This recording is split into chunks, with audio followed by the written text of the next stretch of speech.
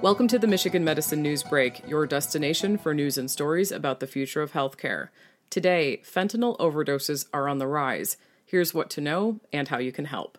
Community awareness is critical to preventing overdoses. The opioid overdose crisis has largely become a fentanyl overdose crisis, sparking additional funding allocations for states to combat the problem as it continues to impact families everywhere. Fentanyl is a synthetic opioid often used by medical professionals in operating rooms or for treating acute pain. However, it becomes dangerous when it's used outside of a medical setting or used by individuals who are unaware of its potency. Brad Uren, MD, Clinical Associate Professor of Emergency Medicine, says it's difficult to uncover the reasons for the cyclical nature of these drugs circulating in communities, but it's critical for everyone to have awareness of the problem. Quote, what appears to be the case is that people buy or use a drug without realizing it's been laced with fentanyl, and we're not just talking about heroin, he said. Quote, in other cases, people do purchase fentanyl knowing what it is, but not how powerful it is. Then they overdose.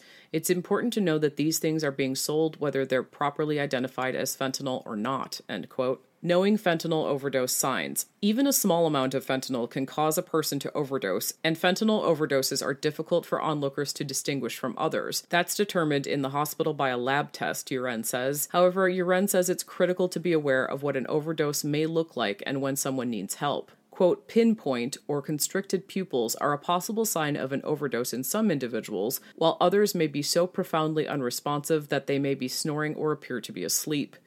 Uren says an important intervention tool that anyone can have on hand is naloxone, an agent used to help reverse the effects of an opioid overdose.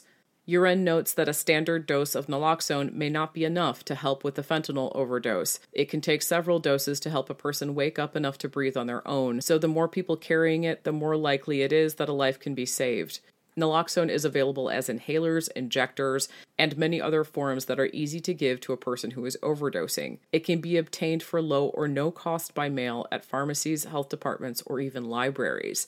It can also be life-saving to know how to provide respiratory help until EMS arrives, Uren says. Quote, primarily what happens is people become so sleepy that they stop breathing, which can lead to cardiac arrest. Recognizing those signs, knowing how to begin CPR, and how to assist with artificial respirations can be very helpful, he said. Uren is encouraged by national and state leaders speaking about fentanyl. Quote, there needs to be a national solution. It's certainly important to have that spotlight because it could mean more resources and more help for our patients, he said. High-level awareness is also critical to combating stigma and serves as a reminder that opioid use disorder does not discriminate. Quote, in 20 years of working in emergency medicine, I have seen people from every walk of life that have been touched by this. It can happen to people who are very wealthy. It can happen to poor families. It can happen across every ethnic group, Uren said. Quote, it's important to understand that this is a universal phenomenon. It can happen to you or your loved ones. We need to do more about breaking down those barriers and removing that stigma so that people who are struggling can get the help they need, end quote. For more on this story and others like it, visit michiganmedicine.org/health-lab. You can subscribe to the Michigan Medicine News Break wherever you listen to podcasts.